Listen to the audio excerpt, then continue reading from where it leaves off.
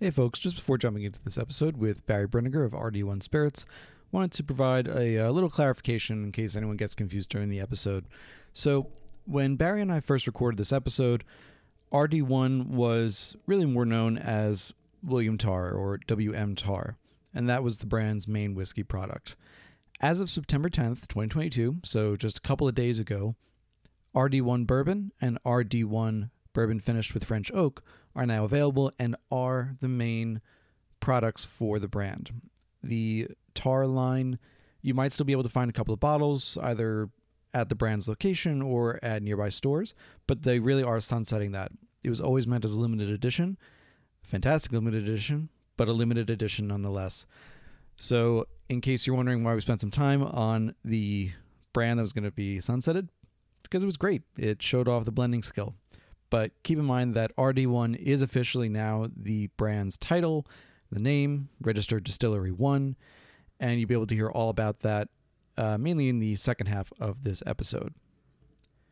There might still be a couple of bottles left, like I said, of the Tar, and trust me, they're amazing. Look at my reviews if you have any questions.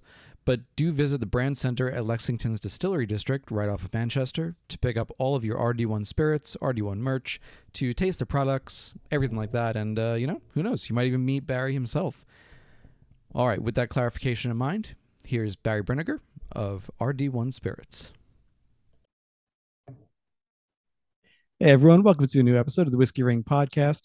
Today I'm thrilled to be joined by Barry Brinegar of both RD1 Distillery, and you might know it better as William Tar, but RD1 is the larger brand. So Barry, welcome on.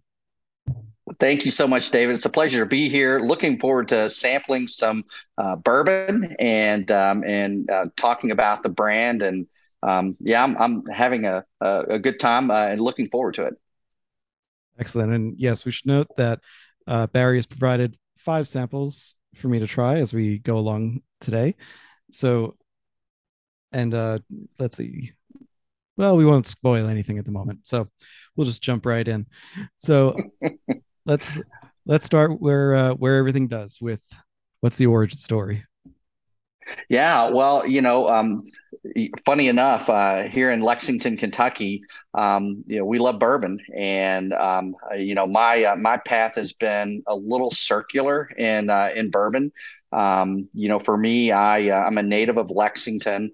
Actually, grew up. I was a nurse in the operating room, and I found that I enjoyed talking to people better.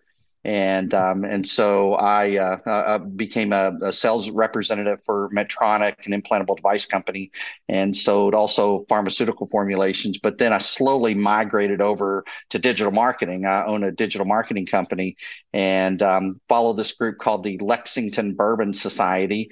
And I was on the board for a short tenure. And during that time, I just absolutely fell in love with the industry. And so it got to the point where I started meeting local influencers and business owners, and met enough people that we said, hey, we should revive a brand. And what better brand to revive than Lexington, Kentucky's first federal registered distillery that was established in 1865. And it was actually a descendant of Henry Clay that was one of the founders of that company. And they called it the Ashland Distillery after the Ashland estate. And so our history is about 60 plus years from 1865 into and including a few years into Prohibition. And then we revived the brand in January of 2020, right before COVID. And we started our company, and we bought a still, we sourced barrels, we had a product on the market on store shelves in October of 2020. So I often tell people that the brand just has willed itself to be revived. Yeah, and that's an impressive turnaround for, I Yeah. mean, everything involved. But that's a step above for sure. Uh, so as you noted, first federally registered distillery. So Yeah. um, fans of Kentucky bourbon, well, any bourbon, but Kentucky bourbon especially, are going to probably note but they're not DSP-1. That's who that is. Yeah, So yeah. who's RD? So what's the difference between RD and DSP? And that's really our story. Our story is as you look, and DSP, Distilled Spirits Plant, was post Prohibition.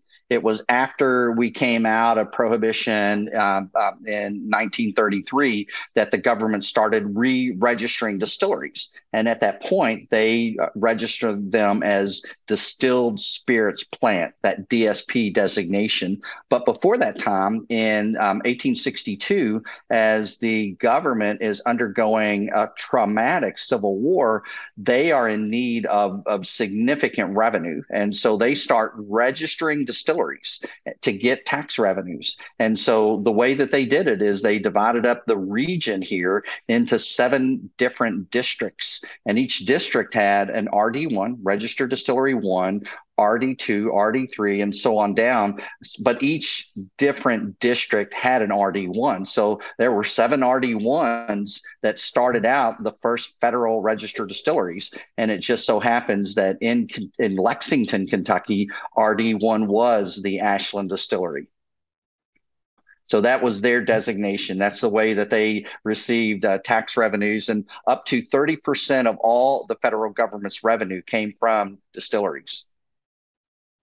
It's always been, even though we've had, of course, whiskey rebellion and you know uh, arguments against whiskey taxes and all of that, people continue to make it and people continue to buy and drink it. So, you know, at this point, I think people are kind of used to it, but it might have been a shock to the system back then for sure, because there Yeah, hadn't yeah. there I mean, there hadn't been a yeah, federal tax between what 1801 or something and that time. So 60 years yeah, plus without a federal tax on spirits. yeah.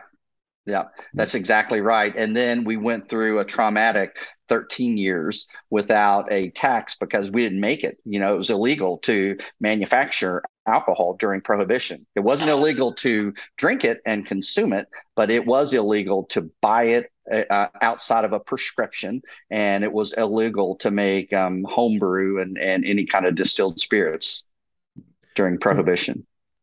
so coming out of prohibition, this question just came to me. Of course, there are new distilleries popping up after 1933 and after prohibition ends, and but there are the 6 that kind of were allowed to keep selling during it through those exclusions. Uh, when I'm kind of surprised when the government decided to go with DSPs as opposed to already that the ones already in production, already working, didn't get the 1, the 2, the 3, etc. Do you know why that was? That they just took longer to register? Well, I think that you see a lot of bankrupt companies, a lot of bankrupt distilleries. So when during Prohibition, you could put it in a bottle, but you couldn't manufacture it. So there was a distiller's holiday in the late 1920s that allowed the production of barrels for a short amount of time. But a lot of those companies just they couldn't make it. They were dependent upon that revenue, and so as we get through Prohibition, it's the ones who either survive because they had a permit during Prohibition, or it was the opportunist who bought the bones of the distilleries and started it anew. It's just a question. I don't know why that just came to me, and I hadn't thought of it before, but it's worth asking. All right, shall we? Before we go forward, should we go into the first sample here? Yeah, I think we should. So what you're going to sample here, the first 3 samples are a blend, and it's a blend of an 7-year Kentucky straight bourbon. And we've got these at different proofs. So and I can walk through the mash bill, right? I can. We don't need to Yeah. blind them, right? So the mash bill, the bourbon mash bill, is going to be 75% corn, 13% rye, and 12% malted barley. And then the rye mash bill is going to be 37% corn, 51% rye, and 12% malted barley.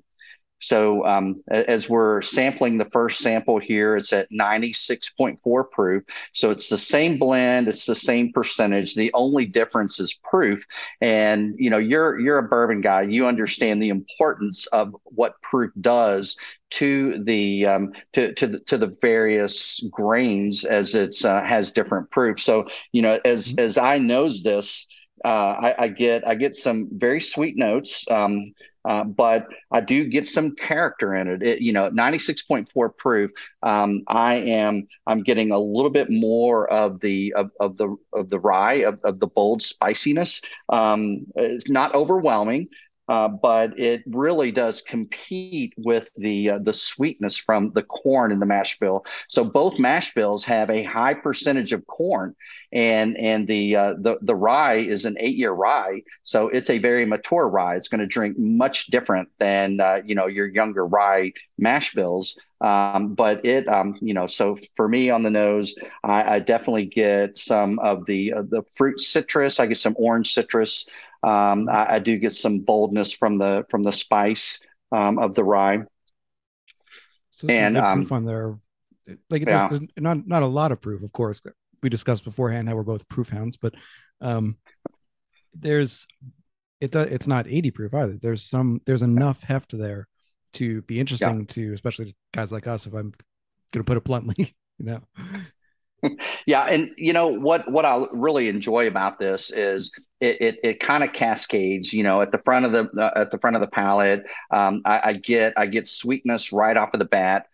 Some people that rye is dominant right at the first. I get a little white pepper, some black pepper. It's definitely some spice heat on that mid palate, but it finishes. I get an orange citrus on the finish. I can pick up some stone fruit, some dried cherry on the finish, and if you take a little dried cherries and eat it while you're sampling this, it really complements those fruit notes. Yeah, I mean, I agree with you 100% on pretty much every note actually. And I was trying to sip it before you said anything because power suggestion and all that. But Right. no, it's absolutely true. I was also picking up kind of especially on the nose, a not Kentucky style cornbread, a northern sweetened cornbread on there. Yeah, and make sure reserve some of this as we go further along into the next two tastings at the higher proof. When you go back and forth and nose them together, you really do pick up that significant difference on the proof. The rye just really opens up at this 96.4 proof, and very enjoyable. This one, you can imagine a classic cocktail, a Manhattan old fashioned. This is going to play well with it, with those rye notes, those spicy notes. We do what's called a Lexington lemonade, and in our brand destination, we have a slushy machine, and so we make this Lexington lemonade, and it's lemonade concentrate, a high quality orange juice, water, and our whiskey, a blend of the bourbon and rye, and it is a fan favorite. People that come in, it's very refreshing this time of year. It's very hot. Here in Kentucky, we're dealing with the humidity, and people come in just to get that slushy. I believe it. That sounds. I mean, I love a good slut. Right now, it's hot as hell up in New York too. We're in the middle of our heat Hmm. wave, and normally I'm a drink whiskey straight kind of guy. I tell people to drink however they want, drink it how you like it, drink what you like. For me, I usually Yeah, drink it straight, yeah, but a slushy sounds damn good right now. yeah, and that sugar content, man, it really helps to absorb that alcohol really fast. So you got to be kind of careful with it. But yeah, absolutely, it's very refreshing. We'll be at the Kentucky Bourbon Festival. I don't know if you'll be there. I hope you will. And if so, definitely stop by our booth. But we'll have that Lexington lemonade, and it was a fan favorite last year. Last year, the festival attendees got tickets, and so they would had so many tickets that they could get pours or cocktails from, and we had a bowl that was just filled with tickets. People were coming back, and that's really a sign of success when someone drinks your cocktail or your pour and they come Oh back yeah, to say, you know what, I want another one. absolutely. So I have to admit, I won't be at this year's festival. I will be at next year's though. And Excellent. I think, let me see, before I make a mistake here. Actually, this episode is going to come out. It's planned to come out on September 7th. So it'll be right before the festival. But I'll actually be in Kentucky from August 21st through the 27th, between Louisville, Lexington, Bardstown, and 2 days in Nashville area, but in Tennessee, of course. But of course, if you'll be around, sneak by for some of that lemonade for sure. Yeah, absolutely. Yeah, make sure to give me a heads up so that we can plan a time. I can host you at our brand destination, and maybe we'll take in a meal while you're down here. Sounds great. I will connect with you offline about that. Awesome. Oh, awesome. So, actually, I should also mention. So, we've been kind of going back and forth for a little while now, and you probably hit the pavement. Easy top two or three people I've seen in terms of just pounding the pavement, getting that product out there, showing up at events, holding events. And I just wanted to mention it because it's impressive to watch and it shows a dedication to the product. I Yeah. really the only other person I could think of off the top of my head who's that just prolific about it is Alex Clark from Fort Hamilton Distilling, and Hmm. he was actually in Kentucky last week, so perfect pairing. But Wow. to see someone like that who's just constantly, every day I see on Instagram you're at another event, or we just passed each other at Liquor Barn, I think, when I was down there. Hmm. We just You missed know, each other, I we think. just yeah, I what honestly confused me, and this is the God's honest truth, is that there's the end cap poster of you and the Williams Horror Reserve, Manchester Reserve, Hmm. Yeah. and in that end cap, I think you were dressed in a suit or something, and it was just enough of a different look that I swear to God, I was there with my friend Eric, and I looked over and I was like, I think that's I think that's Barry, but I'm not sure enough to go over. And you were talking to someone at the time, so I was like, I'm not sure enough to go over and be like, are you, like it's my first time in Yeah. Kentucky. I gotta tread a little carefully the first time. So Oh, I wish you would have yeah, come up. And that poster is actually Mark Stoops of the University of Kentucky football team. He's the head coach. yeah, He's actually one of my partners, and he's a majority owner. So we in especially in Lexington, we capitalize on Mark because of yeah. his popularity. He's a top 10 college football coach in the whole country. So Mhm. his stock is really rising. We're very proud of him and the things that he's done at UK. But we're not a celebrity brand. We are a legitimate brand that has been revived, and we're going to come out with some interesting products. And I'll talk a little bit later about what our strategy is here coming up over the Mhm. next year, the next 5 years, because we have a liquid strategy that's taken us out. We're not looking to be acquired. We're looking to build a brand, and we will be nationally distributed brand in 5 years. I mean, that's fantastic. That's a dream Yeah, for any distillery, right? Opening up in the last decade, to be I nationally know. distributed within 5 years is, yeah, it's a dream for many.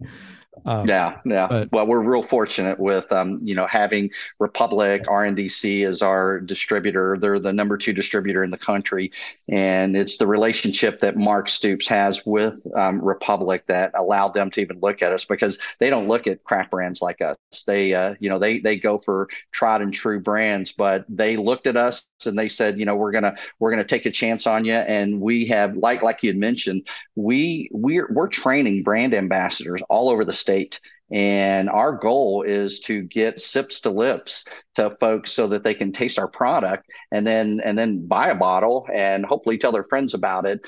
So that's our strategy. Our and my background as a nurse, I'm very used to teaching. I'm very used to educating, and so we've set up a plan and a process to bring on brand ambassadors. And so their goal is to do tastings in every market. So Louisville, Lexington, Northern Kentucky, Kentucky, even in Western Kentucky, in Paducah, in Owensboro, and Bowling Green. We're trying to hit those major markets and do tastings and bring awareness.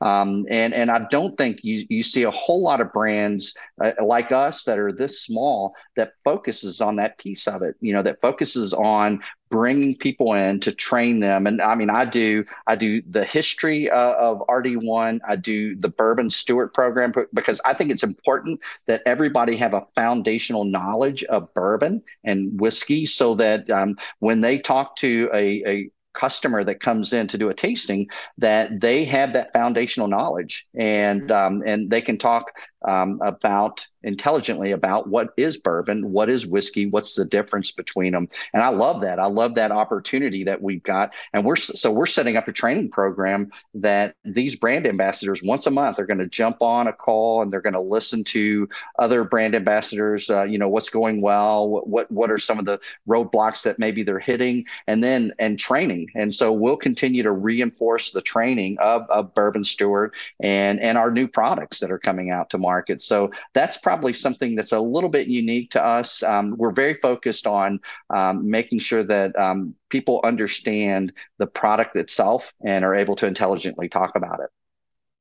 That's so important. It's important for the brand. It's important for people who work at bars and at retail establishments as well to learn about it, so that have the brand ambassador talk to them, and have that second level of training. And Yeah. not everyone does it. That does bring me to another question, though, and I'm going to pour sip number two, which is Yes. the 114 proof, correct? Yeah. That's right. Yeah. Yeah. So same mash bill, blend of mash bills Yep. as number one, Yep. but at Yep. 114 proof. This Yep. is the proof that's readily available on shelves. So when you were thinking about reviving this particular brand, so it makes perfect sense to go to RD1. It's from the historical aspect of it. You can see I'm holding a pen because I'm writing notes as we go along. From the historical aspect, it makes perfect sense.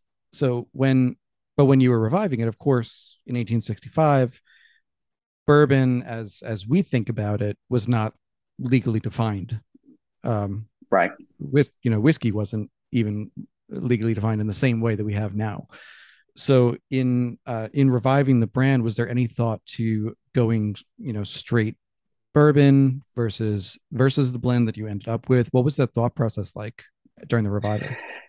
Yeah, the most important thing is that, and the us bourbon aficionados, we want to see, are you staying true to the brand? Are you bringing back a specific yeast strain and a mash bill? And we absolutely want to do that. But most importantly, when we're reviving this brand, we want to make sure, and we did, to make sure that we were bringing a product to market that was very good. And so not just getting anything from a barrel and putting it in a bottle and saying this is RD1, this is William Tarr brand. We wanted to make sure that it was a high quality product that customers are going to taste and hopefully like, and then tell their friends about it. And so that was our intention with the whiskey, with the blended whiskey. And what you see going on now in America is you're seeing a lot more blending occurring, similar to Scotch that's been around for hundreds and hundreds of years. You see a lot of finishing, so giving a nod to Lincoln Henderson with Angel's Envy. They were the first ones. They had a very disruptive brand with that bottle. They also they were the first one to get through TTB, Kentucky straight bourbon finished in port wine barrels. And so finishing has been the hottest craze right now. I mean, people are looking for a toasted oak. They're looking for, Nulu has great products out of Louisville that they do a lot of finishing. So I think that the product just has to be really good. And so what we came out with was a Kentucky straight bourbon. It was a 12-year super limited release, and is actually the 12-year is what convinced Mark Stoops to buy into the company. He loved the story, but it wasn't until he tasted that 12-year product that he was like, I'm all in. I'm in. I want to buy the company, and I want to be a part of this Revive brand. That is delicious. Getting a lot of kind of a toasted almond. I think it's almond. Yep. Definitely a toasted nut. Yep. I think almond. More pronounced cherry notes, Hmm. dry, as well as some fresher ones like a Bing cherry right off the tree. The proof is not overpowering by any means. It just settles like really under the tongue and on the Hmm. sides, down the Hmm. salivary glands there. Which Yeah, to me, I mean, it to me it it's great. doesn't taste like 114. And in fact, Uh, on the palate, I think the 96.4 with that rye being open is hotter with that white pepper. This one is the corn dominates the flavor profile, and like you had mentioned, I get that oak from the barrel. I get some char from that barrel. I get a little macadamia nut, so I definitely get an earthy note of nut, and I absolutely get a lot of the it's a very thick viscous mouthfeel because it's non-chill filtered, and it definitely hangs around. That finish hangs around a little bit yeah. for you. I lovingly call this a creme brulee finish because I get the vanilla, the caramel notes, and that char really work well together in the glass. Oh, oh, Barry, how do you know creme brulee was my favorite dessert? I think it's a lot of our favorite. It is absolutely my favorite. It is, but you're You right know, about and if you, Oh no, you're right about the finish too. It's just it's sitting on my tongue and just yeah, laying there, and I'm okay with it. I'm good with it. yeah, yeah. This is a sipping whiskey. You know, this one. I don't know if you're a cigar smoker. This one absolutely holds up to a very robust cigar, and this one has won a double platinum medal, a single platinum, and four gold medals. We hit the nail on the head with this proof. This 114 really is the right proof.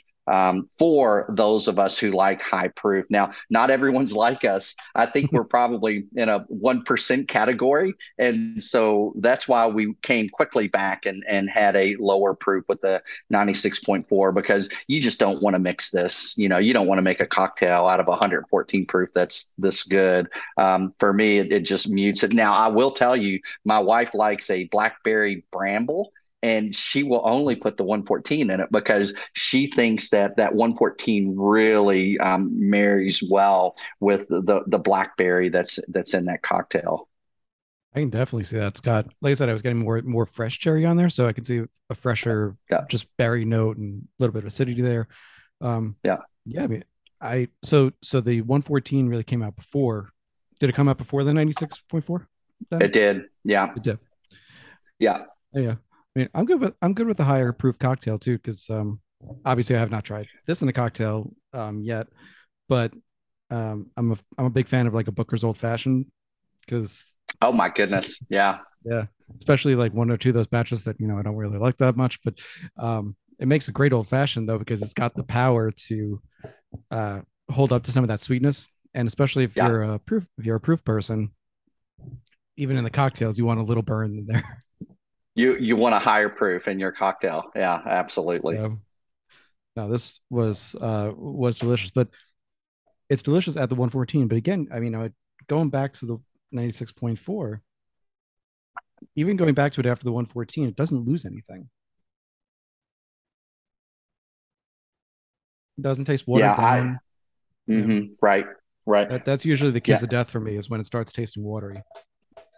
yeah, when it starts to break, it a little bit of my heart breaks. You know, Mm. once you get to that point where you're starting to pick up some of the faults, and I think we're well above that. I think that you're probably going to have to go down to low 90s to really start getting it thin and seeing some of the faults. But I think we're pretty safe with that 96.4 proof level. No, it's right on. I I usually say if it's under 95 to 100, I don't taste the proof. This one I had a little bit on there, and it's just enough. But again, mouthfeel very solid. I'll be honest, if I had to choose, I'm going to go the 114 because that's just me. Yeah. But I think people who prefer a little bit lower proof, but something that's also not just going to slide down, that you're going to know and have to sip a little bit, will enjoy the Hmm. 96.4 as well. Yeah. Um, so I'm going to pull something out of a hat here before we go on to the next pour. You mentioned it a little bit, which is a lot of people like to go back and see, can we find the yeast strain that was involved? Can we analyze the blend if we find an old whiskey? And I think the podcast that I was listening to, I think it was the episode of the Bourbon Show you did. This was back in 2020, when the brand was launching, and you had mentioned you were trying to, maybe going over to Firm Solutions or sending stuff over there to try to figure out mash bills and yeast strains. Were Mhm. you successful? Yeah, so great story there. Dr. Heist, Dr. Pat, he's just a brilliant mind with Firm Solutions, and they and I know you know this, but they've got 30 proprietary yeast strains in their armamentarium. And so what he told me is that you really can't do an electronic analysis to figure out the mash bill, to figure out the yeast strain. He said you need to get some really good people that have great palates and noses, and do an expert tasting panel. And then he said we can come up with a yeast strain that's going to mimic that. But the key is really identifying what percentage of corn, what percentage of flavoring grain is in there, and then match that up with a yeast strain, and he can actually do dishes, petri dishes that have that yeast strain that will help us identify on the nose what that flavor profile is. And so I can tell you, in 2020, I actually had a pint bottle that's still sealed pre-prohibition. So it was barreled in 1917, and it was bottled in 1934. And really cool bottle. It has the medicinal purposes on the label, and so I still have that one in my collection. But I just about 3 or 4 months ago, have you heard of Revival in Northern Kentucky? It's in Covington, and so Brad Bonds owns that. It's a vintage bourbon shop, and they actually have other vintage spirits too. He came upon a liter bottle of Old Tar that was bottled, and on the label it has a Lexington, Kentucky label. And so what that tells me is that in 1908, the brand moved itself from Lexington up to Whiskey Row when the Whiskey Trust bought it back from the Stolen Company. And so that bottle, that liter bottle, is from the early 1900s when Stolen Company owned the brand.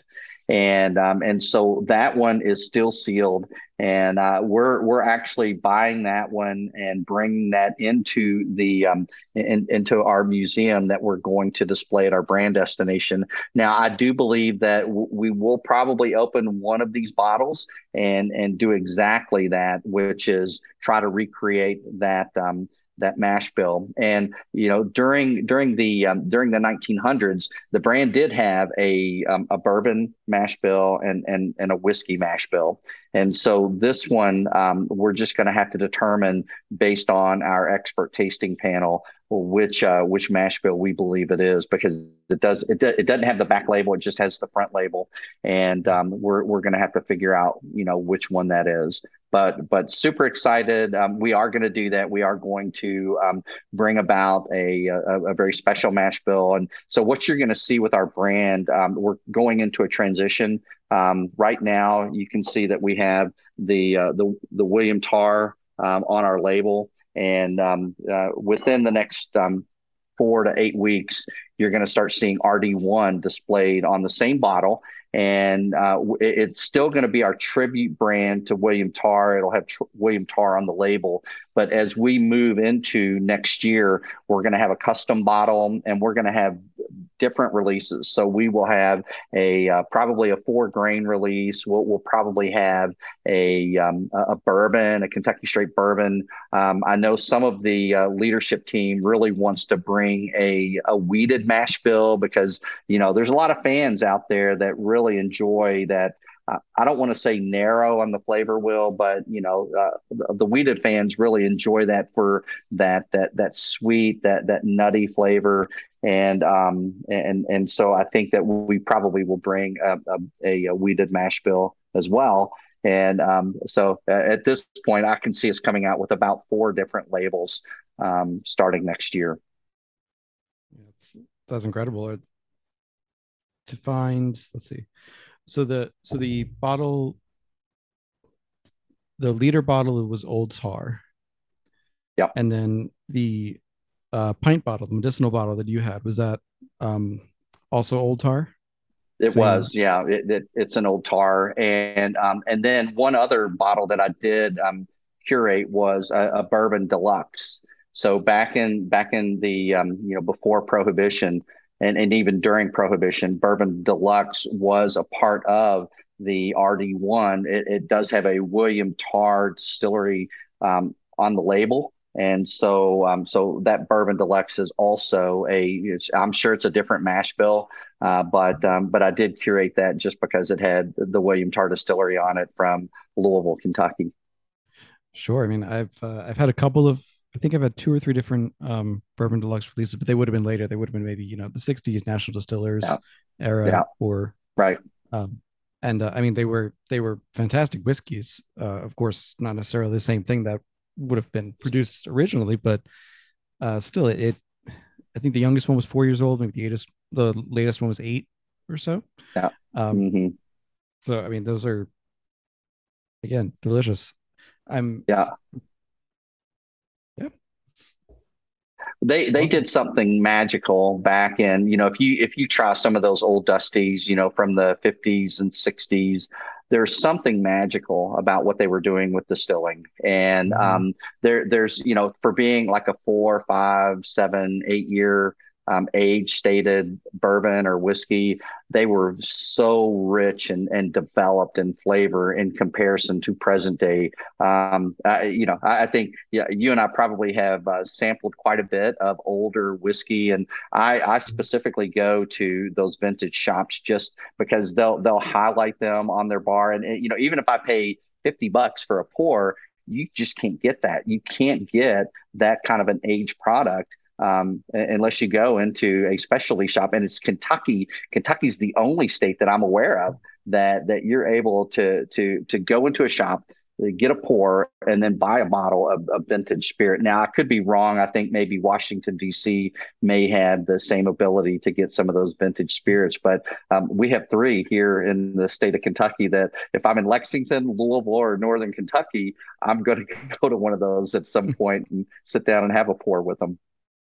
No, I'm totally with you. And yeah, I mean, DC, who knows? DC seems to have almost no laws on liquor, which is on one hand great, and it's great for shipping, but I don't know what's going on there. Uh, but no, I'm absolutely with you. That era, I mean, my favorite from that era are just anything Old Crow. That era, Yes, I I yes. brought a when I came down to Kentucky, over Memorial Day weekend. I brought a Traveler Hmm. unopened, Hmm. in perfect condition. We finished it. It still had the price label on it, $4.35 for that.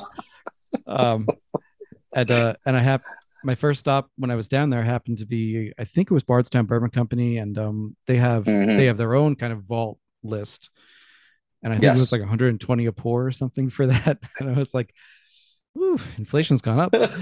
Um, but no, the Old Crow and especially the Chessmen are just Yeah. my favorite Yeah. pours from that era. I like other things as well, but National Distillers of that era just always pulls at my heartstrings Yeah. and They were my doing taste something buds. special Yeah. for sure. And speaking of something special that you guys are doing, as you said, number three in the pours is a little something extra. Yeah. Yeah. This So I had our supply chain guy. I said, "Hey, I need a bottle pulled straight from our tank that's holding, the remainder of our blend." And it was coming in at 118 proof, but when you hold things in a tanker, they're going to always start to lose proof. And so this one's probably around 116 proof now. I do have a bottle that I have sealed that is at that 118 proof, and I'll pull that one out for a special occasion. Maybe when you're around, I might pull it out and sample it with you. It would be my honor. Oh, that's nice. That's nice. It's just a couple of proof points, which people Yeah. think, 114, 116, 118, it's not going to make a big difference, but it does.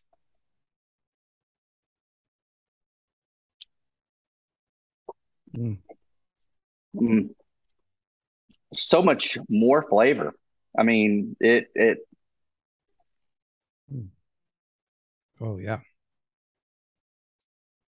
It feels like that sugar coating you get in your mouth after Mhm. you eat a either a chocolate chip or a sugar cookie, and it's just begging Yes. you to drink some more water afterwards and Hmm. coating on there.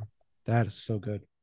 Yeah, and that's that. That's that really that it's that viscous coating. It's going to stay there and hang around. And I love the description of a chocolate chip cookie because it's exactly what I get on the tongue. Is I'm just getting that residual, and it's just Mm. hanging around there. That sweet um, profile. Mm. It's very A little good. bit of that, tip of the tongue pepper, side of the mouth oak dryness, but it's not woodiness at all. And I'm not a fan of super aged whiskeys by any means. Like my sweet spot is really Mhm. going up to about 12, 13 years at Yeah. most. Um, and yeah, this just the oak is it's peppery, it's creamy, it adds to it creates a great mouthfeel, especially on the chew. But Mhm. at no point is it Yeah. woody. Yeah. Yeah, I Mhm. get, I get like you said, I like to refer to it more as barrel char because it definitely has a wood component, but there's more flavor to it than just a stringent drying of the mouth. It's not that at all. Yeah, you're not chewing on the wood. It's Hmm. being drunk Hmm. nicely out of it. Mm. So I'm lobbying now for my partners and our we have a national sales manager. He's our chief sales officer, and really we focus and rely on him to manage our consumer piece to our brand. And I'm like, we have to bottle, even if it's gift shop only. Let's bottle this at cask proof.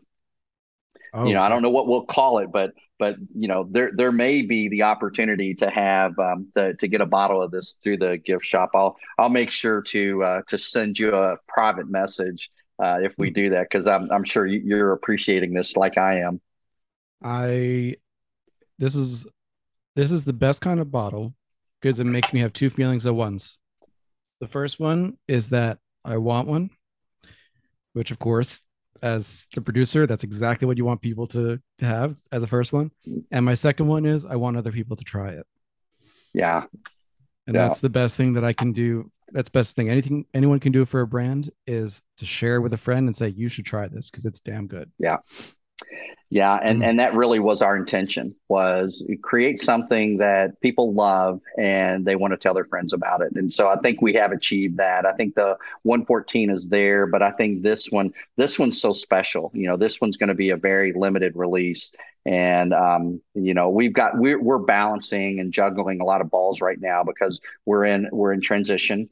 We're getting ready to go into what the market calls O&D, and you may know what that means: October, November, December, and we make the majority of our profit during these months. So Mm. we can't introduce anything after getting into September is getting a little tough for us to introduce new products.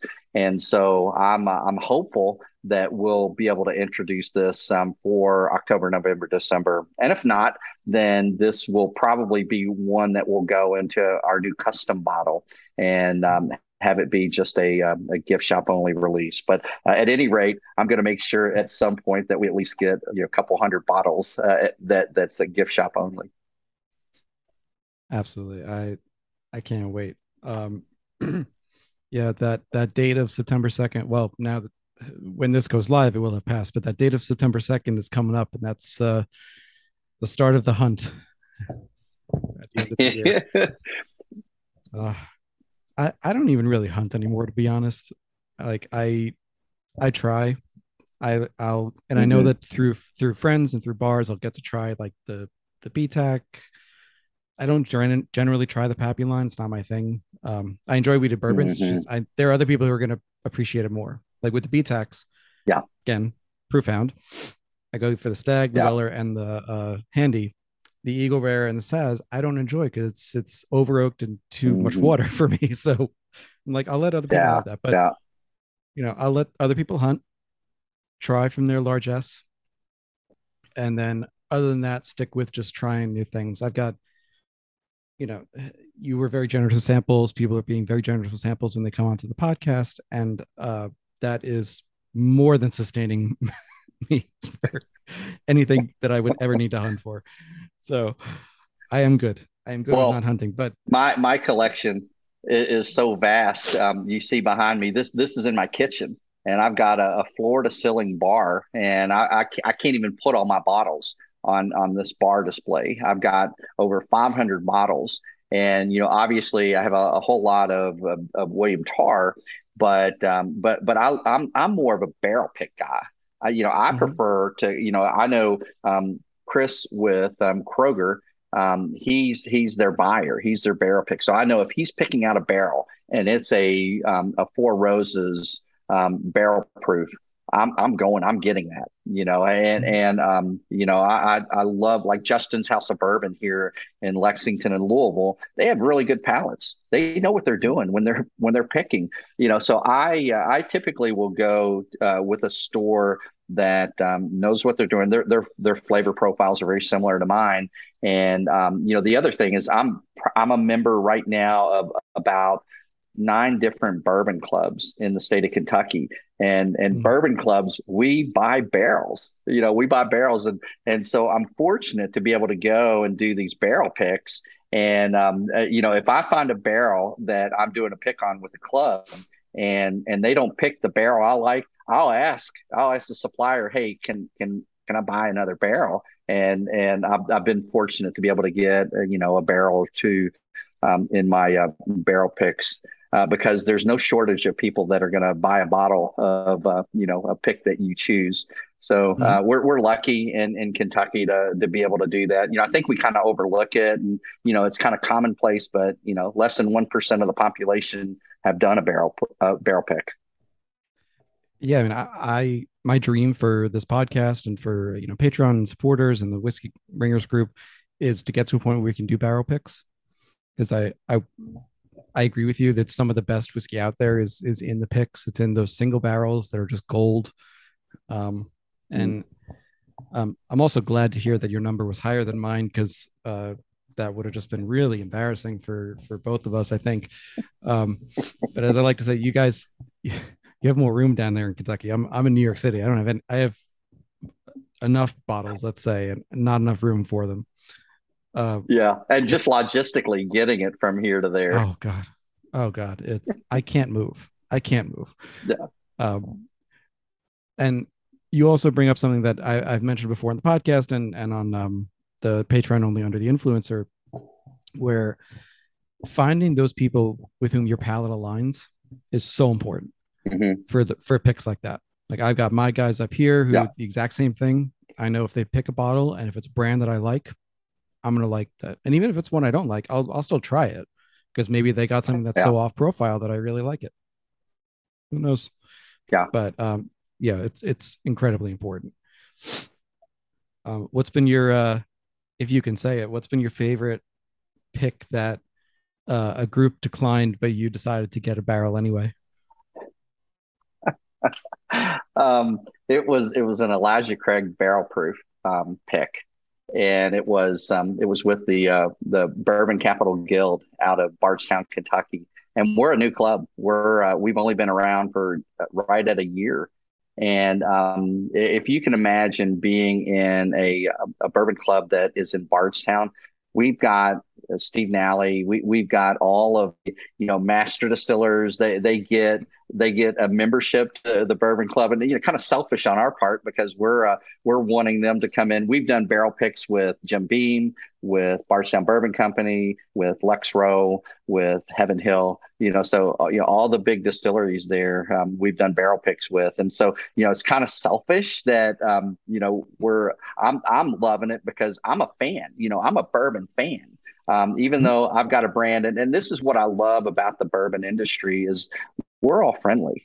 When we get together, we're bringing our special bottles. It's not uncommon for Stephen Beam and Stephen Fonte to come together. We'll have breakfast together. We'll smoke a cigar on their patio and drink some of their very best barrel picks. But that's really what I love about this industry is that you never see a contest where we're pitting our distillate against someone else's. You might see cocktail competitions, but it's not the brand that's doing that. It's either the clubs or a restaurant that are doing that, and I love that. We're very supportive of each other. The Kentucky Distillers Association has done such a wonderful job in lobbying on our behalf, and we had some very favorable legislation get passed this year in House Bill 500 that now allows us to go to fairs and festivals and festival markets and sell bottles and sell cocktails. Mm-hmm. As a craft brand,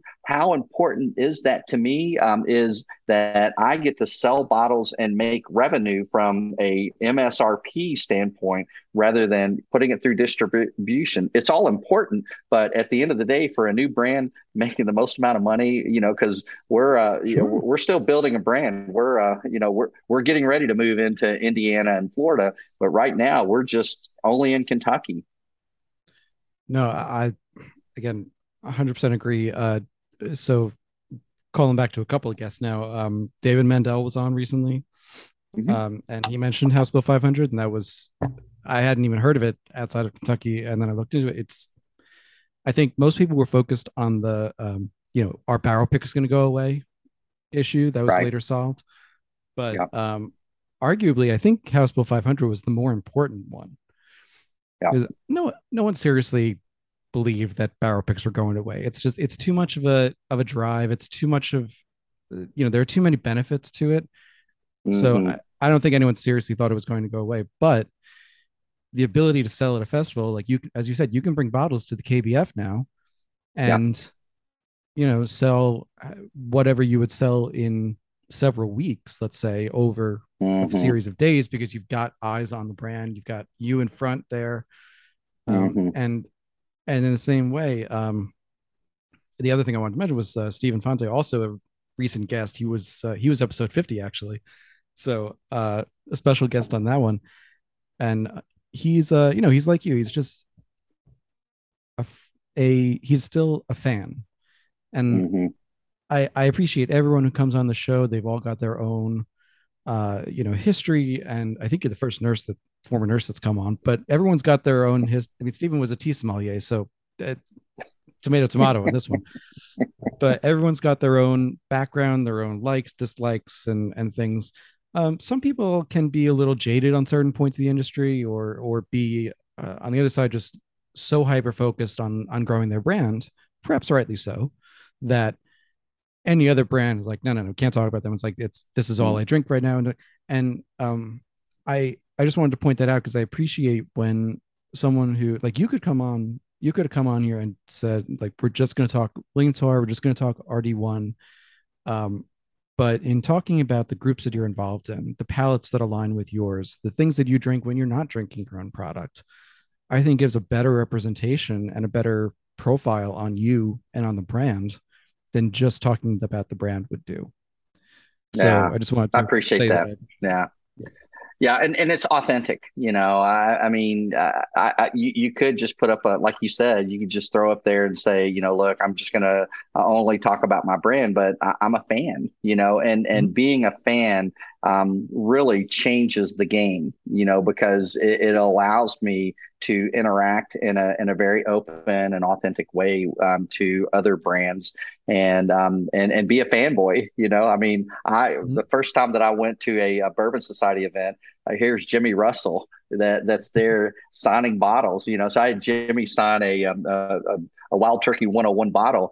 And he's like, 101. He's like, interesting. You brought that one. He said, now you're going to drink this, right? And he will not sign a bottle unless you tell him, yes, Jimmy, I'm gonna drink that bottle. And I did drink it, and I have it chromed. So now it's a piece of artwork that has Jimmy Russell, a legend in the bourbon world, on my mantle.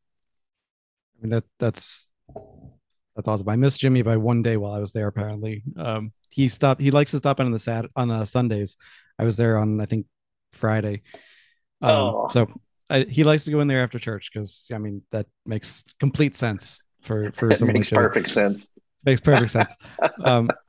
But just to finish off that kind of idea, I'm just looking at behind you, and this is an audio only podcast, so we got to describe things. But just behind you, Mm-hmm. on your home bar, your kitchen bar, which looks like a bar because it's beautiful. It's got the pipes and all the.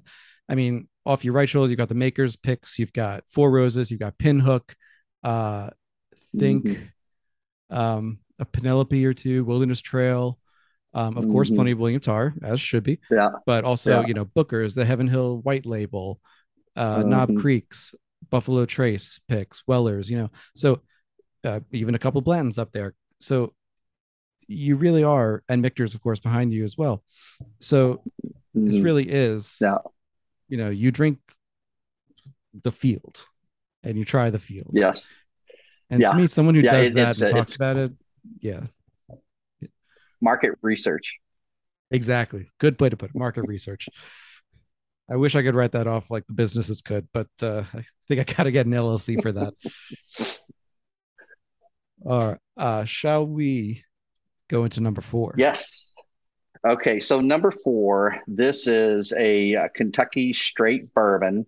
It is the mash bill is 70% corn, 21% rye, and 9% malted barley. This is at barrel proof. It's 126 proof. The Whiskey Ring podcast is proudly sponsored by Impex Beverages.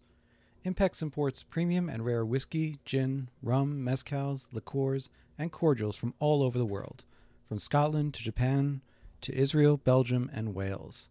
Whether it's Kilchoman, Penderyn, Port Escaig, Glenallachie, Ohishi, Fukano, M&H, Ardnamurchan, Black Tot, and more, there's guaranteed to be something in the Impex portfolio you'll love. Impex also oversees some of the most prestigious independent bottlers in the game, including Single Malts of Scotland, Single Cask Nation, Adelphi Selection, and its own Impex collection. Take a look at their site, impexbev.com, or reach out if you're curious about their offerings. I'm proud to have many of their bottles on my shelves and love sharing them with friends whenever I can. Thank you to Sam and to the team for joining the Whiskey Ring podcast as guest and sponsor.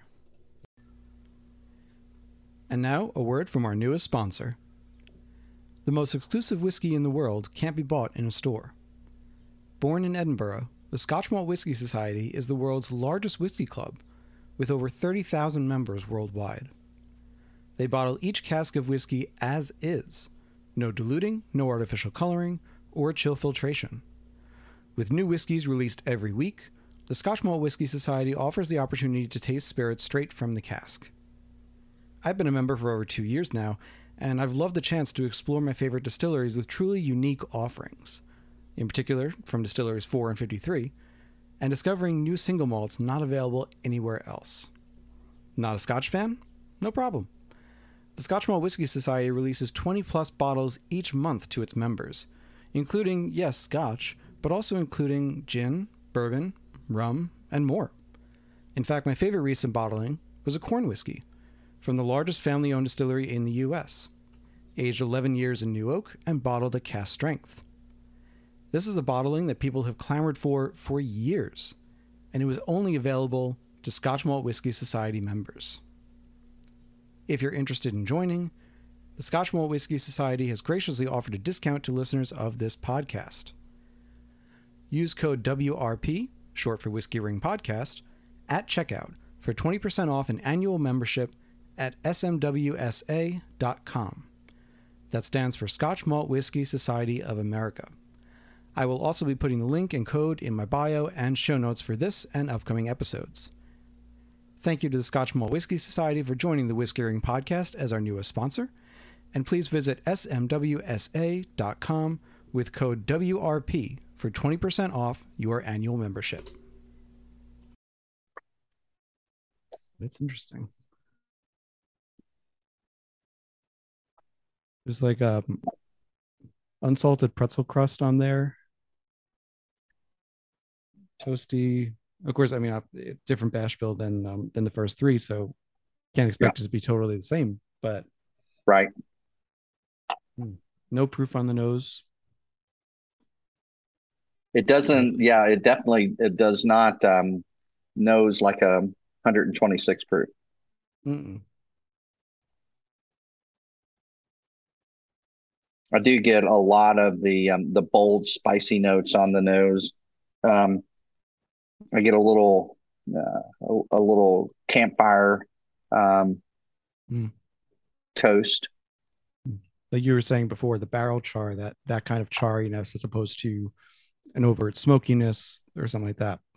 But doesn't drink like a 126 either.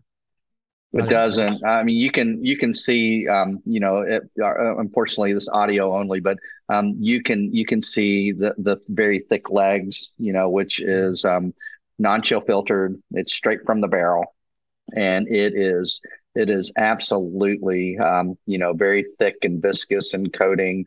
I am getting some of the I would call it maybe a little bit of sweetness and maybe a toasted marshmallow for me on the palate.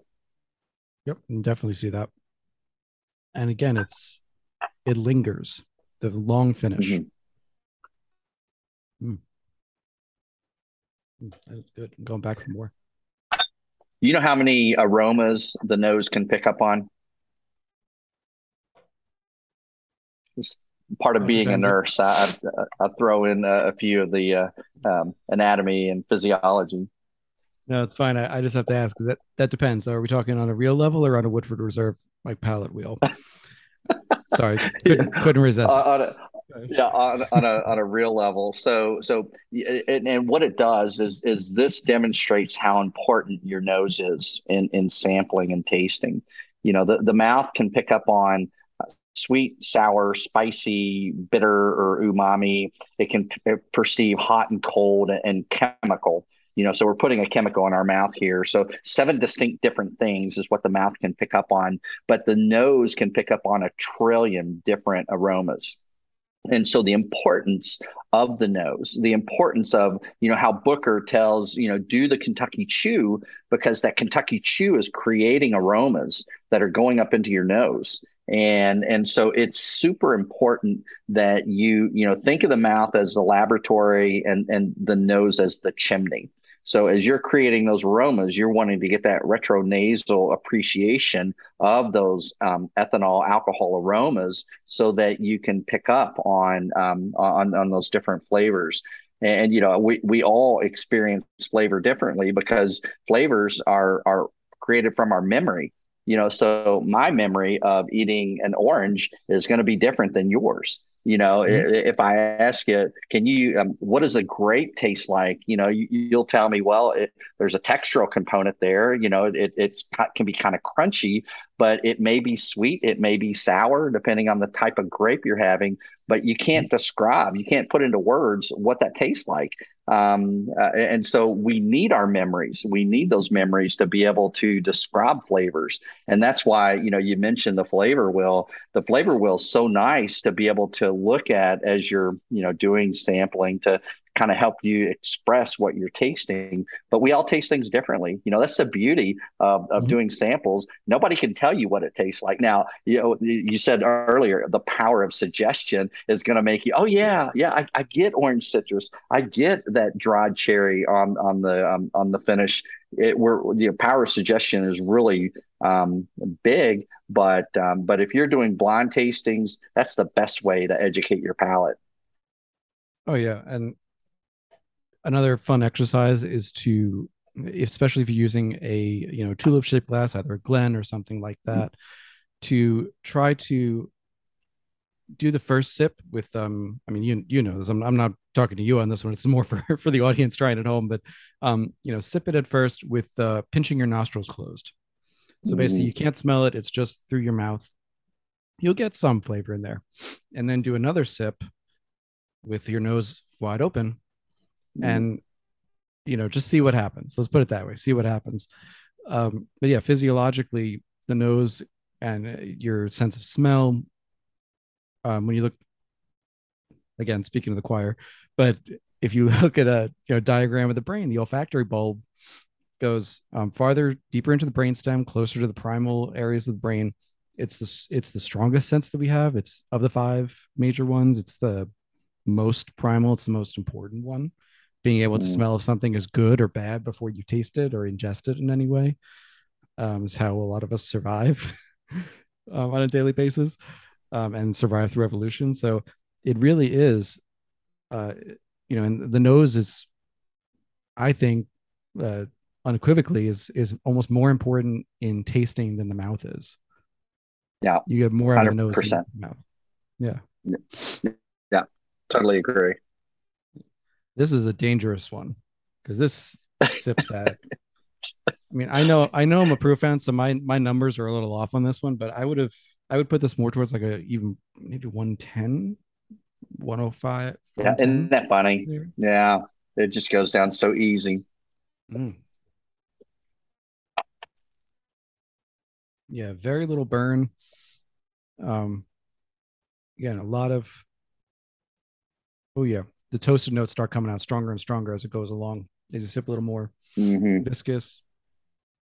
Mm. So, of course, being a different mash bill than the first three, what led you to using a different bourbon mash bill in this product as opposed to the bourbon mash bill that you had as part of the first three? Well, I think if you just look at where bourbon has gone, really just over the last 2.5 years. So let's kind of look at COVID and look at what we were able to get in early 2000, maybe 2019. There were aged barrels on the market. So as we're looking out and trying to get enough product to be able to release, we were able to get 8 year and 7 year product and put together a blend that had a wonderful flavor profile that we were proud enough to release. We have more barrels in inventory than we ever have had in the state of Kentucky. There's almost just a little under or right at 12 million barrels in Mm. storage, but those barrels are young. We've been consuming so much, over the last 2.5 years that there's no age stock anywhere. People are buying up the age stock. And so as we're looking, we had to develop a liquid strategy because we do plan. We're not looking to exit. We're not looking to have some big brand come in and acquire us and sell out. We're having a lot of fun doing this, and we're building the brand to continue to grow it. And so what we were looking for is what could we find in a mash bill that was a good flavor. It was a Kentucky product. We're not looking to, 95% of all the craft brands are sourcing from Ross and Squibb. It now used to be MGP, but they changed their name. We don't want to, if we're reviving Lexington, Kentucky's first federal registered distillery, it almost seems inauthentic to not get a Kentucky mash bill. And so we found enough barrels to be able to source some age product. So we're aging product now into 5, 6, 7 years, but we're also contract distilling that same mash bill. So we're laying down new make of that same mash bill. We're actually building a production distillery in Ohio County in Western Kentucky.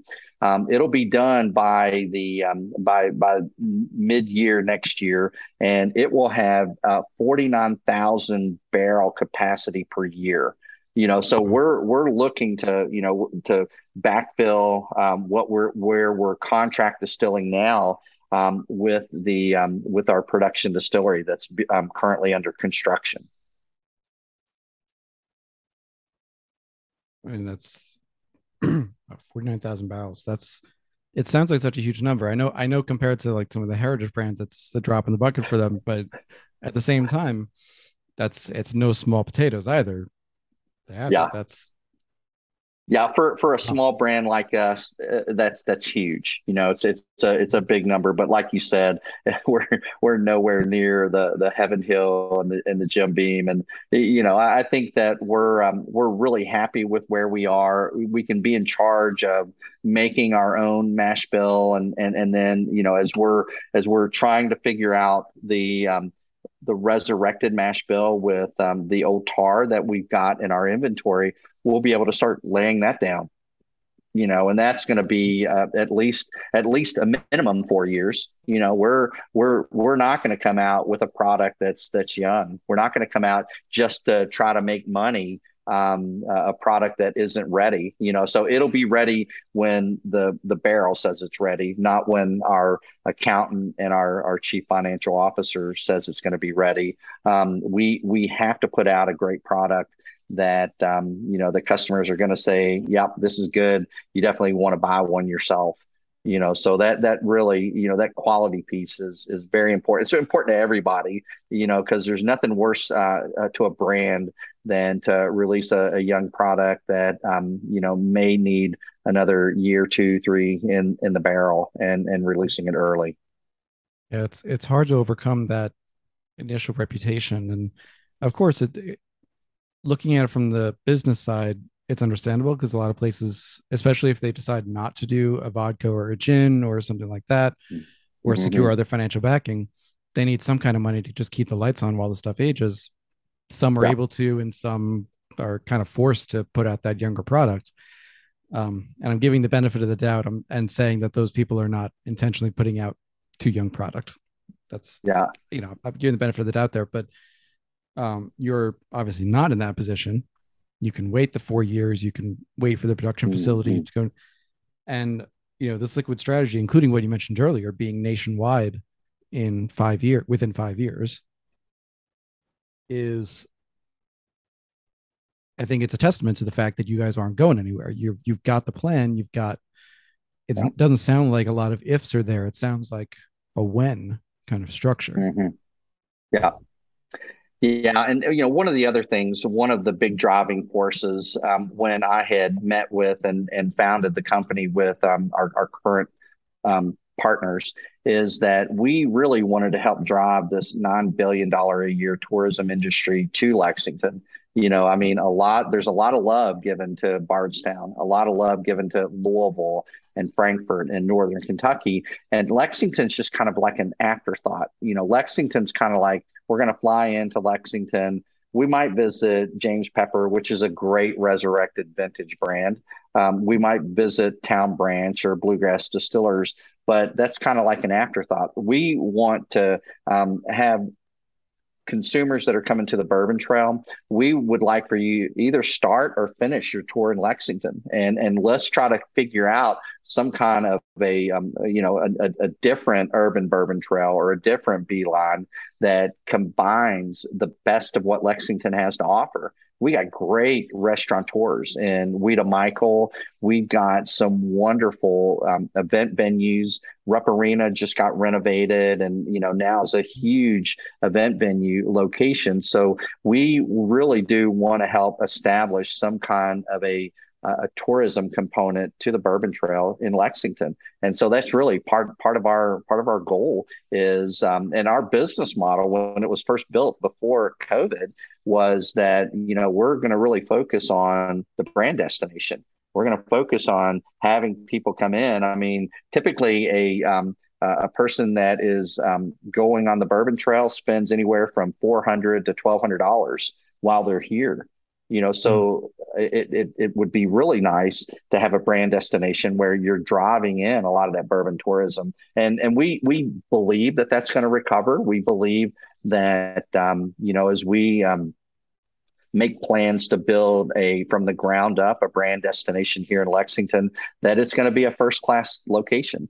that will combine some of the wonderful things that when you look at log still and what they're doing out there. I mean, they're Mhm. really creating the napification of the Bourbon Trail. Mhm. It's an experiential component. They're combining the culinary piece along with the entertainment piece, and Mhm. so I think that's really that next step. You see Bardstown Bourbon Company doing that. You see Heaven Hill. They're bringing in the culinary piece, Mhm. and so I believe that's just going to elevate us all as people want to continue to come to Kentucky and see what is with Kentucky bourbon. No, I agree. I completely agree. It's a deserving location. I mean, the Bardstowns, the Louisvilles, they've got their own, like they've got it kind of made in the bag right now. The stuff is Mhm. there, and yeah, Lexington. I mean, there's clearly attraction there because you've got other things like the Preakness, like horse. It's the center of the horse world, if you will. Certainly, the Yeah, U.S. horse yeah. landscape. But there is a lot more that it has to give, and in addition to the Bardstown Bourbon having the culinary ones you just mentioned, I also want to do a plug now for Blue Door Barbecue, which was so damn good. World famous. That place is Oh, just crazy good.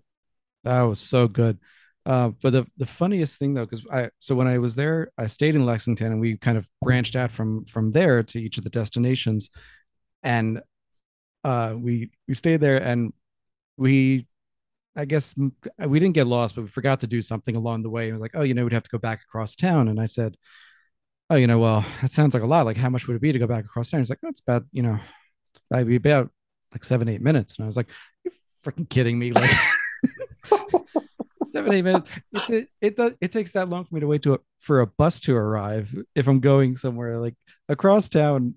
Look, I know I'm jaded. I know I'm from New York City. Like I've got my own standards on that. But for 6 minutes, I'll go back to the Lexington location for Justin's House of Bourbon. I'll go back to Blue Door. I'll go back to the other liquor barn or the other Total Wine because we went to the Hmm. wrong one or the right one. Like, Yeah. no, I would. I know when I'm going there in August, I'm staying in Louisville and Bardstown, but I'll be no, I'll be going all over. So again, I will definitely be coming down to you, and I'll make sure to share a meal.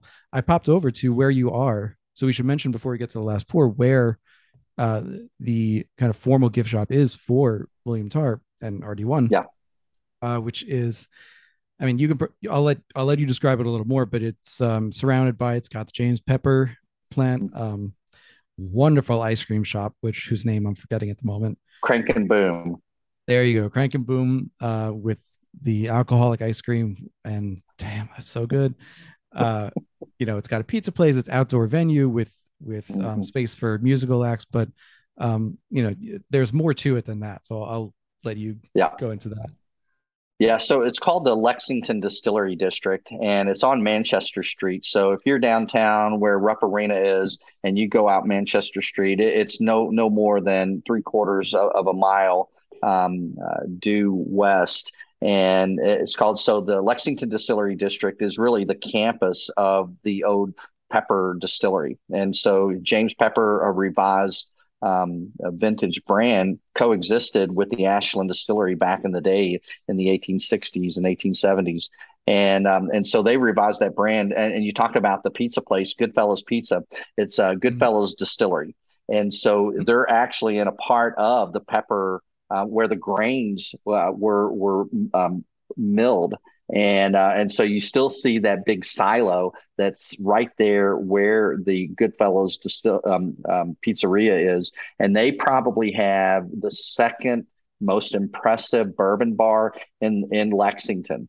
The first one being Bluegrass Tavern, which is Mhm. downtown. Bluegrass Tavern has probably one of the biggest whiskey bars in this region, if not close to the U.S. Huge whiskey and bourbon collection. But so the pizzeria, Goodfellas Pizzeria, is there, and then a Barrel House Distillery is the first distillery that was in the distillery district. They've been around for, gosh, I want to say 12, 13 years now. And then you've got a couple of breweries that are located, actually three breweries.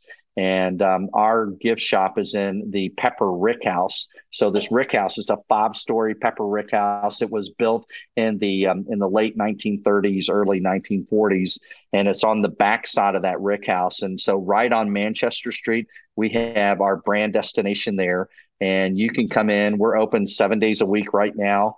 You can come in and experience a historic type tour. And true to form, I train all of our brand ambassadors and our gift shop workers how to be a bourbon steward. What's the foundational knowledge of what it means to be a bourbon? And we have a great opportunity. You can drink straight from the barrel. We've got about 20, 30 barrels in our inventory there. So you can drink straight from the barrel. You can we're hoping at some point here over the next several months to be able to have a bottling line, so you can create your perfect blend of different barrels that we've got there. We want to make unique experiences. We've already done our first and second barrel pick. One was with Liquor Barn, and those releases will be coming up here in late August. And then the first club that's done a barrel pick is the Lexington Bourbon Society, and that's a club that's near and dear to my heart because that's the one that I joined first and was on the board. So I gave the nod to them to be able to do that first barrel pick. And so we're hopeful that we'll do about 30 barrel picks by the end of the year. It's incredible. That's and I love that idea of the bottle your own. I love any kind of Yeah. bottle your own experience. I did three while I was down the first time, Mm. I would do them all again. All right, so I know we are running short on time, so I'm going to crack number five. Oh, also, if I'm going to put on my elitist hat for a second, because I have to, Goodfellas Pizza, New York approved. That was incredible pizza. So if So you're so down for there, you to hit it say up. that is a bold statement because here we are in lonely Lexington, Kentucky, and you're comparing us to an iconic pizza. So I agree with you. I think that they do wonderful things over there. No, I know. I got strong preferences on pizza. Like get the F away with the pineapple and the ham. Go away. But if you've got a good pizza and ev- before we finally ordered like six pies, which were gigantic by the way, like 22-inch pies. Um, we ordered a couple of them and they were like, "Trust me, dude, you're gonna like this. This can be as good as New York." And I was like, "All right, all right. I'm withholding judgment." Hmm. That was better than easily most of the pizza around me right now. Oh And my goodness. it was damn good. So Goodfellas, I'm not Mm. asking for a sponsorship, but I'll take a gift card when I go down there. It was that good. Yeah. So do you do the fold method where, this huge slice, you're folding it over onto itself as you're eating? Is that the technique? So normally no. I'm not usually a fold guy. Um, but the slice was just so damn big that I had to. Like, I'm used to an 18-inch pizza or maybe a 16-inch, which Uh-huh. again, it doesn't, it's one of those things, it doesn't sound like a lot, but when you add 4 inches to the diameter or something and then to the circumference, that is a big ass pizza. It's 2 feet It's wide. it's huge. Yeah, you should see, carrying those boxes out. I mean, you Oh, can't you yeah. can't, gracefully do it. No, you're trying to get through the doorway and shimmy your way through and sliding. No, but it was amazing. I couldn't eat more than one full slice. So, Yeah, but yeah. Oh, it was it so good. totally fills you up. Yeah, well, and to give a nod to them, they do some damn good barrel picks. That's just out of my mind to even hear that like a pizza shop is doing barrel picks. It's I don't know. That's crazy, and yet I really want to try their barrel picks now. Yeah, All yeah. right, so what do we got with number five here? So number five, it's the same mash bill. So 70 corn, 21 rye, 9 malted barley. This is a finished product, and it's a French oak finished. If you Ooh, compare the nose between the two, I get a lot of that very sweet French oak on the nose. definitely, it's got a little more pepper, but also some perfume on there. Hmm.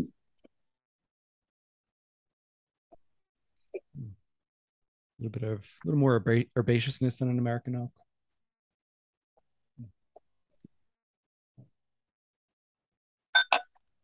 Yeah, a lot more character. Oh, that's good. Isn't that Mm. delicious? Is that at about the same proof? 126. Yeah, 126. yeah. See, I'd say this drinks closer to proof. Also, Hmm. very easily. Mm. It drinks very easily, closer to proof. But wow, the flavor on that is incredible. I mean, the finish is so much more bolder, hangs around.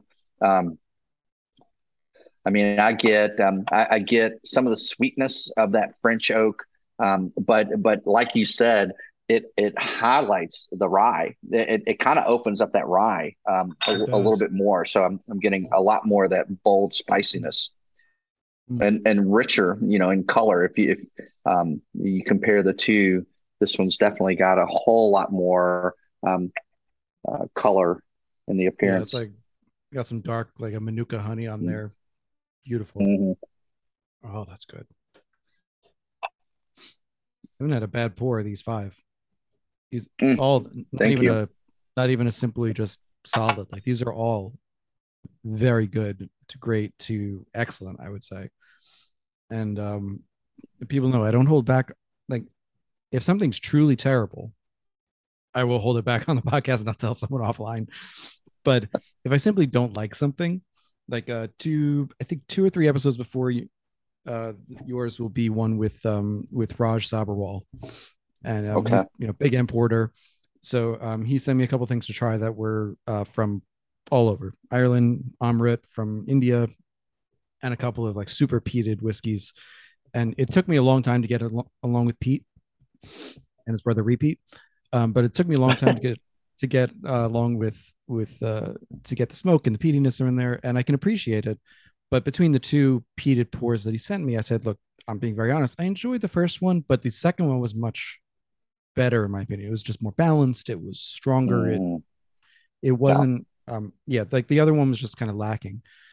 So I'm honest in that case where if it's above a level where we can have a conversation, I'll be honest. But these are all not a bad one in the bunch, and just Yeah. I appreciate that. incredibly impressive. It's incredibly impressive. You guys are just 2+ years old, 2.5 years old. Um, and you're sourcing the right stuff. You're going to be producing the right stuff. I mean, it's really incredible. And again, you got someone at the head here who's pounded the pavement as hard as anyone out there, which you got to appreciate and you got to respect.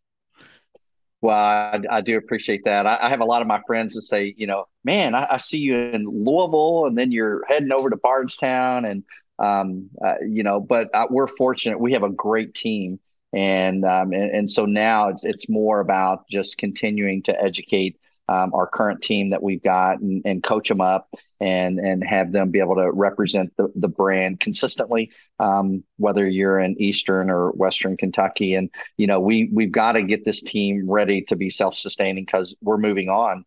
So Mhm. Adam Mendoza, our national sales manager, and we're going to be going to Indiana in the 6 to 8 weeks. So we're going to be gone, and they're going to have to hold down the backyard while we're gone. And we have very strong confidence that we've got that team in place that's going to be able to do it.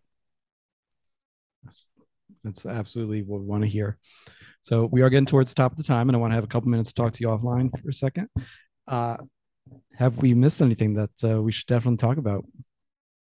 Well, we covered the liquid strategy, which I wanted to. We covered the production distillery, which I Mhm. wanted to. I think that if I could just give a plug for our other majority owners, Mike Tedderton and Marcia Couch, they came into this brand and what they bring in leadership and what they bring in investment has us so secure that we're not looking to go out and get more investment. What we're looking to do is to execute a plan and a strategy based on their leadership as the CEO and the CFO.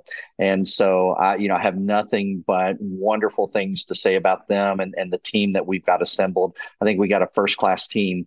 And we have bourbon consultants that are continuing to help us with our supply chain, with our liquid strategy, with our, the finance piece. You can't overlook, most craft brands fail because they don't have enough liquid. And we've made sure that we've secured that. And so we're in a very good place. And, just great, wonderful working with people that are as passionate as I am about bringing this product to market. And we're having a lot of fun too. It can be hard work, and we recognize there's times where we have to take a step back and take a break. But I wouldn't change anything at this point. Awesome. I love it. No, Barry, thank you so much for taking the time. Thank you for being generous with your time, with some samples here of stuff that I want to get a bottle of all of these. I mean, I'll have to limit myself, but I want to get a bottle of all of them. But we'll talk offline about that, of course.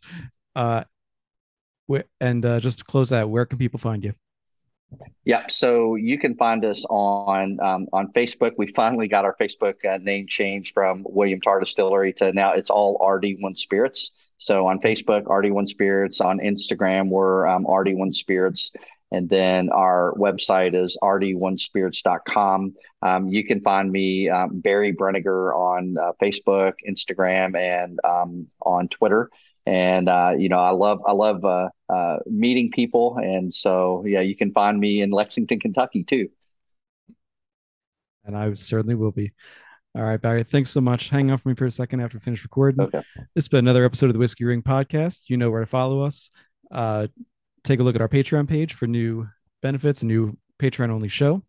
I'll see you next week.